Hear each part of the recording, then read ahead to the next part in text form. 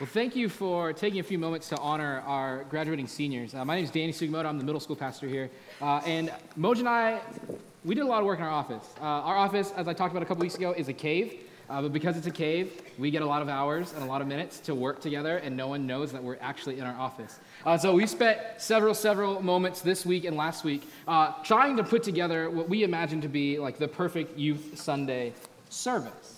And so we wanted to make sure that we honored our students. This is low. Oh, I got taller. Look at that. Dude, this God is answers high. prayers. God answers prayers, indeed. Answer mine. The heck, that's not fair. Sorry, man. But we've put a lot of time into this, and we're very excited to share with you this morning. We wanted to honor our students, and what better way to kick off a service than to think about the season of time we're in. It's graduation season. It's promotion season. And so when we put our heads together, I went online and I did some research, and I ended up finding a speech that was written about 2,000 years ago. So if you don't mind, I would love to read it to you. Is that okay? Can I do that? I was going to do it anyway, so. Here we go. Dear class of 30 AD, we did it. We've made it. For most of our childhood, we were told that we weren't good enough, that we didn't have the skills or the knowledge needed to reach this point in our lives. We were told that some of our ideas were too radical, that our personalities were untrustworthy, and that some of us were too impulsive and hot-headed to do anything of significance. Yet, here we are. We have left our mark on this community. We have dared to live our dreams, and those dreams have been fulfilled in this moment. We've been chosen. We've been sought out.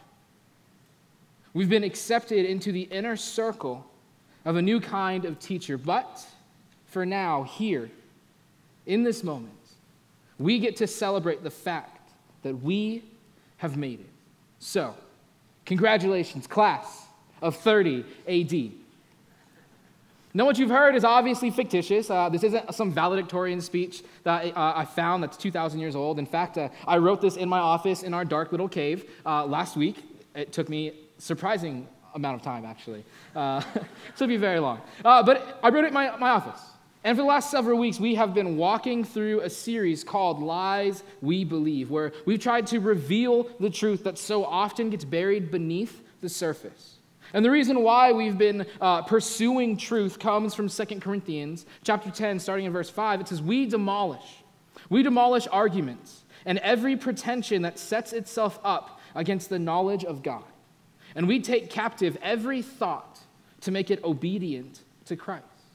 And so the reason why we're pursuing this truth is because we want to eliminate the things that set themselves up against the knowledge of God, the things that set themselves up against learning who God is and developing a relationship with God. And so as Mojo and I were planning this message that would serve both you, our congregants, our attendees, but also our students, we wanted to address three things that we've noticed just about culture at large. And so the first thing we've noticed, this first lie that people tend to believe, is this. It's you've arrived. You've arrived. And typically, this is something that pops into our head when we're transitioning from one stage of life to the next, at promotions or at graduations, when you're on the verge of retirement or buying your first home, entering a new romantic relationship, or having your first child. And as we prepare to enter into these stages, there's a habit for us to think, oh, well, once I do this, then everything's set. Once I leave middle school, because it's awful, and I go to high school, life will be better, because high school is amazing. Oh, once I graduate from high school, which has been the worst 4 years of my life, I'll go to college, where I'm an adult, and I can do my own thing, and life will be good. Once I graduate from college and I have hundreds of thousands of dollars in student loan debt, I'll get a job in my career field, and life will be good. Once I have this, once I have that, we have these moments where we think things will get settled. But the truth is, every arrival is the chance for new growth. Once you enter into that new stage of life, when you have that arrival moment, then you know there's an opportunity for further progress and further growth. And one of the examples that we're going to be looking at this morning, it comes to us in the form of the 12 disciples who probably would have written a valedictorian speech. In ancient Jewish culture, it appears that rabbis and their followers are some of the most respected members of society. These rabbis were people that were sought out for their advice, for their knowledge of Scripture. And so if you could become the student of a rabbi, then you had an opportunity to live a pretty good life. You would be respected. You could have some type of authority. And so when Jesus calls his 12 disciples to come and follow him, which is language that a rabbi would use when he's calling his student, these disciples were probably on top of the world. They had fulfilled their dreams. No longer did they have to worry about working in the family business and going out in the early mornings to catch fish or having to cover up the blisters as they built tents. Instead, they could now move from town to town and learn from a rabbi and be treated with respect, be treated with authority. And so these 12 disciples, they felt like they had made it. They felt like they had arrived and that the world was now theirs for the taking. But we know that this isn't necessarily the case. We know that there was so much for them to learn. I mean, they're learning from Jesus. And we find out that status doesn't actually mean anything. That having the title doesn't mean that they've been appropriately equipped for this role. And so we watch this happen with the disciples in Mark chapter 10. Mark 10. I know Mark 10. But they've been handpicked by Jesus. They have the title of students. They're in a new phase of life, and they're filled with excitement and anticipation. They've watched Jesus heal and perform several miracles, and they've heard him speak and teach with authority. But then in Mark 10, Jesus tells his disciples, for a third time actually, he tells his disciples for a third time that he is going to die. That at some point, he's no longer going to be walking physically on this earth. At some point, the disciples won't be able to poke him and say, hey, Jesus, we've got a question. At some point, he's going to die, and he's going to leave, and the disciples will be on their own. And immediately following Jesus saying this for the third time, we have this in Mark 10, verse 35. It says, then James and John, the sons of Zebedee, came to him. Teacher, they said, we want you to do for us whatever we ask. What is it you want me to do for you? Jesus asked. And they replied, let one of us sit at your right and the other at your left in your glory. So Jesus says, I'm going to die. I'm going to leave. I'm going to depart from this place, but someday I will rise again. And the disciples completely neglect this. They hear, okay, cool, but here, we've got like a real pressing question. We want to know which one of us can sit in the places of glory. When you come into your kingdom, when you inherit your kingdom, when you have the seat of power, which one of us can sit at your right and left? Can one of us do it? Is that cool? They completely miss the point of what Jesus is trying to show them. And so they might have arrived in the sense that they are now students of a disciple, rabbi, that they have this fancy title. They might have arrived in the sense that they're now followers of Jesus. They're part of this tightly knit group of people following Jesus. But they are missing out on several opportunities, several chances to continue their growth, to continue to move forward, and to continue to move towards the people that Jesus is calling them to be.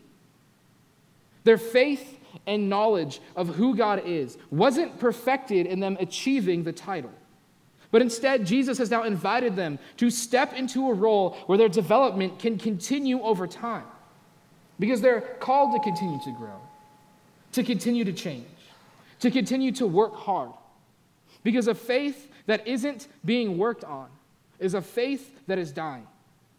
And so the disciples, as followers of Jesus, like many of us in this room, are called into a position to begin growing. But this isn't the only lie the disciples and we can get caught up in. Yeah, so Danny mentioned these arrival moments, and you could look at them as points of transition or these pinnacle moments when you look around and say, man, we're here. We're finally here, whether it be the job that you always wanted, a relationship that is ending or starting. Maybe for some of you, it's retirement. Maybe 65 and a half years old is the number that you are fighting to get to. Or very fittingly, maybe graduation is this pinnacle moment, this arrival moment for you.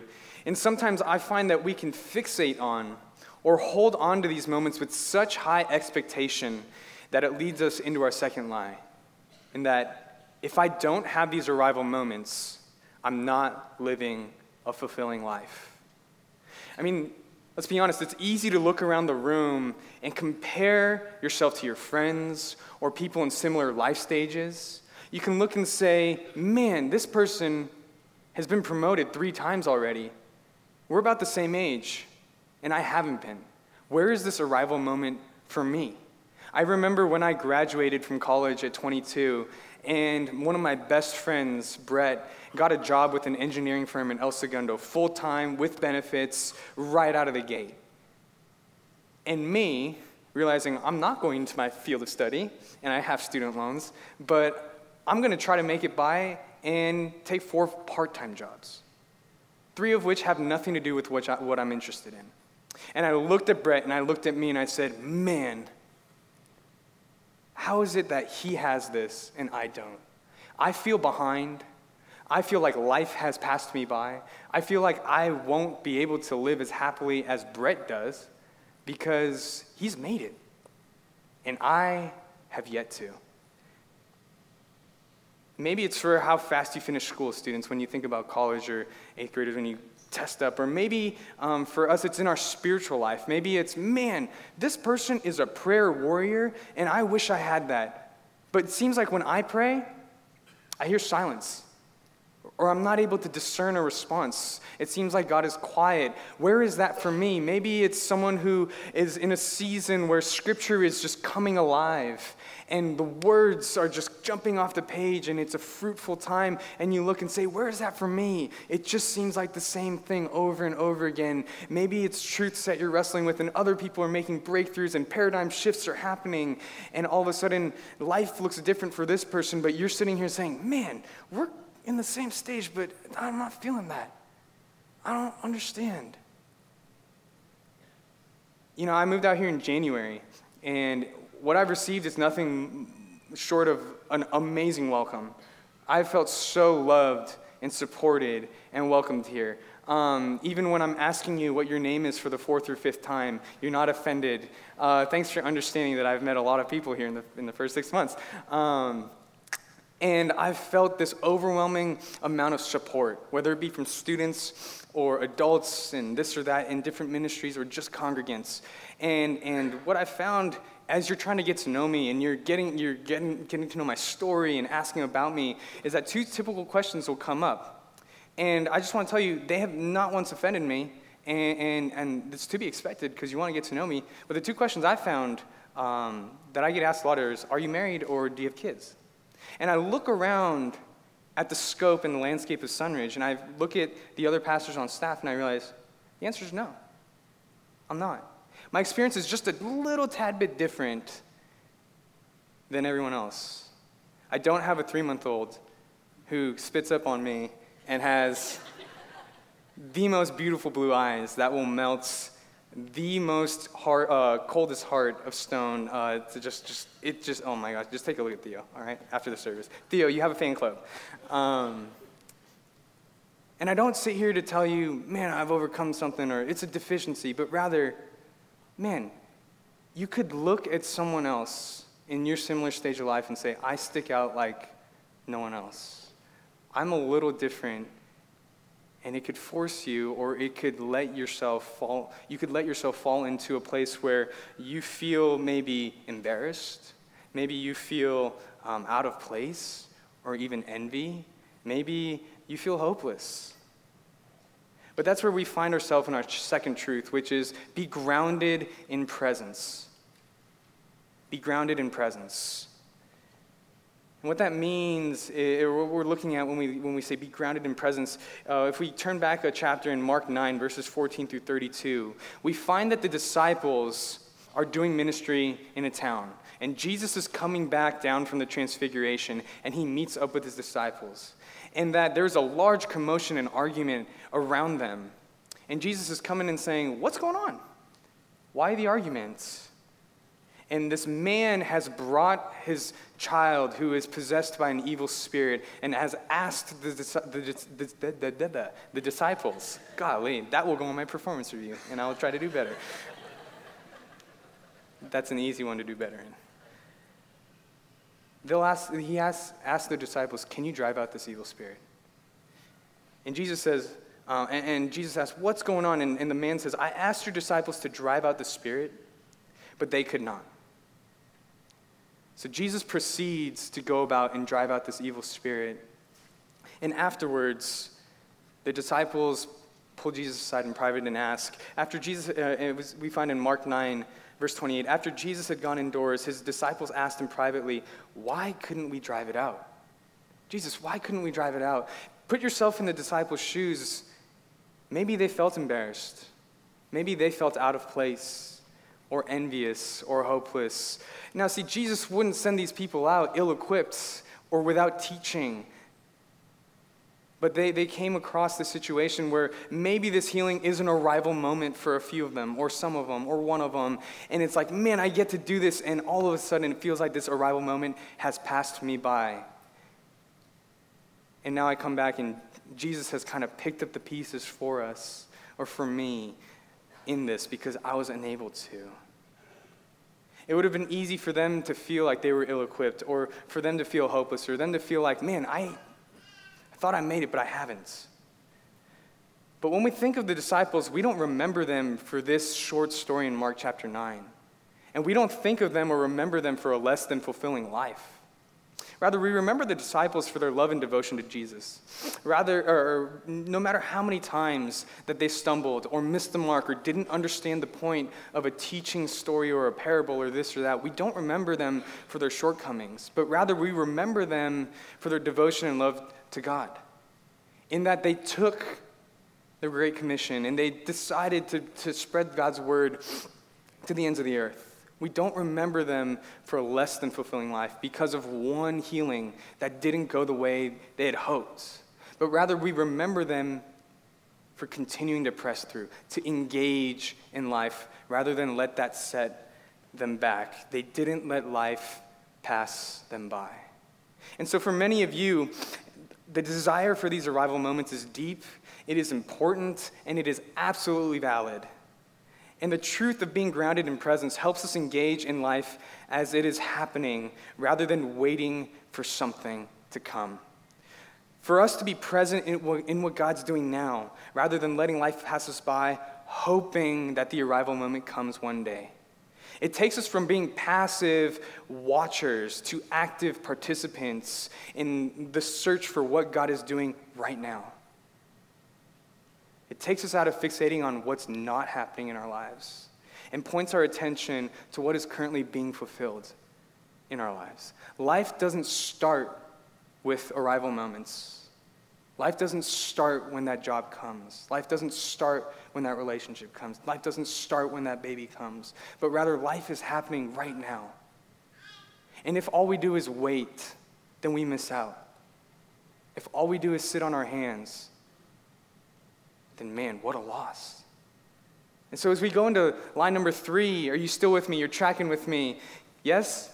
Yes? Awesome. So we're going to go into line number 3, and it is that I've made it on my own. As you sit and you've walked across the stage of graduation, or you've signed that contract, or you sit in that office chair for the first time, you can look around and say, I've made it on my own. And as I was growing up, I grew up a big fan of Michael Jordan. And so when he was inducted into the Hall of Fame, I couldn't wait to see his speech, to listen to it. And if sports isn't for you, I want you to picture the most advanced and best crocheter in the world, okay? And the one that sells the most on Etsy, or the person that is the prime authority on Pinterest and has the best boards in the world. Or maybe it's a woodworker or a carpenter, or it's an outdoorsman, or it's someone who made it on Naked and Afraid or something. But the best person, the greatest of all time, that is the equivalent of who I'm talking about at this moment. And this person, Michael Jordan, was being honored in this moment where people could celebrate his achievements. That he was so good that it's worth giving you 20 minutes to address everyone in the crowd, to celebrate the totality of what you've given to this sport. And as I sat there excitedly waiting, on the other side, I left disappointed.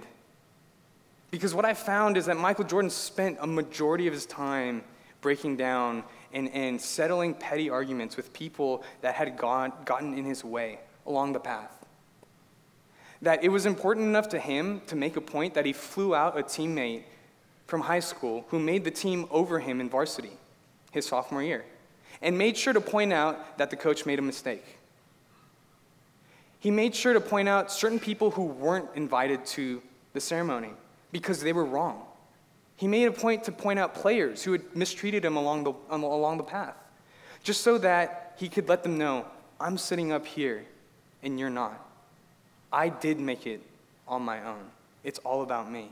He did not spend hardly a lick of time honoring or thanking his kids or his family or the trainers that got him there who put in extra work to make sure he was physically fit for all the games he was playing, but rather he stood up here shooting arrows and bullets at the people that he really wanted to settle scores with. And as I looked at that speech, I realized, Michael, you're all up here alone. There's no one here that actually really wants to celebrate you at the moment. And the truth that we find in this lie is gratitude reminds us of the people that got us there. And gratitude reminds us of the people that got us there. There were a lot of posts this week on social media of graduations and promotions, and a few students posted pictures with teachers and that were thanking them profusely. And I pulled a couple of them aside and I said, what is this thing that you guys call the walk of gratitude? What is this? This is so cool that you guys would do this. And the student described it as, well, the school set aside a time for us to go back to our elementary schools and our middle schools and to thank the teachers that got us to where we are now. One of the students said, man, I went back to my elementary school and my first grade teacher is now the principal. And for us to reflect and look at our time together, oh my goodness, how incredible. For us to realize that, man, I didn't make it on my own. That I didn't get through biology by myself, but there was a teacher maybe that took an interest in me and helped me along the way. And as I quote and paraphrase the student, she said, I was so ready to be done. I was so ready for my cap and gown and to get out of high school. To be done. 4 years are hard. But when I looked back and I remembered all the people that came around me to get me to this point, it was really sweet. It provided a moment for me not to just keep on looking forward, but for me to look back and say, God, there's a lot to be thankful for. I'm here not just because of me, but because there's a lot of people that helped me along the way. And so gratitude reminds us of the people that got us there. And the people remind us that we don't walk through life alone. We don't arrive at these arrival moments in isolation or in a vacuum, but these moments don't just spark out of nowhere. But it's usually an ever-growing process, full of relationships with people that have come alongside us to get us to where we are. And gratitude is a fitting way for us to end out this service and to close out our message. Because I imagine when Moj was talking about gratitude, each one of us can think of someone who helped us get to this point.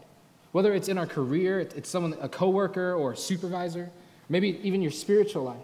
For me, when I think about my career, I think about music because that's what I wanted to do. And I immediately think of my band director, Jim Mazzaferro, who was super, super tough on me.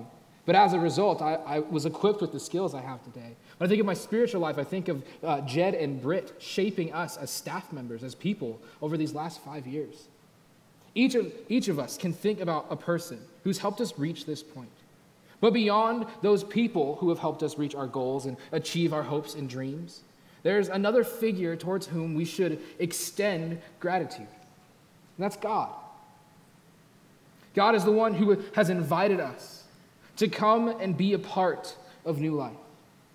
God is the one who, before any of us even knew of his existence or were confirmed in our belief in that existence, chose to send his son to reconcile what was broken and to offer us a chance to be saved from the wages of sin. And so as we close out this morning, I'd like to invite the band back up on stage because we are going to head into another song. We're going to head into another time of worship through music. And we are going to sing a song that praises God for the work that has been done on our behalf. A song that worships God for the power and the vastness of God's strength and seeks to attribute gratitude to the only one who has overcome sin and death. So will you pray with me?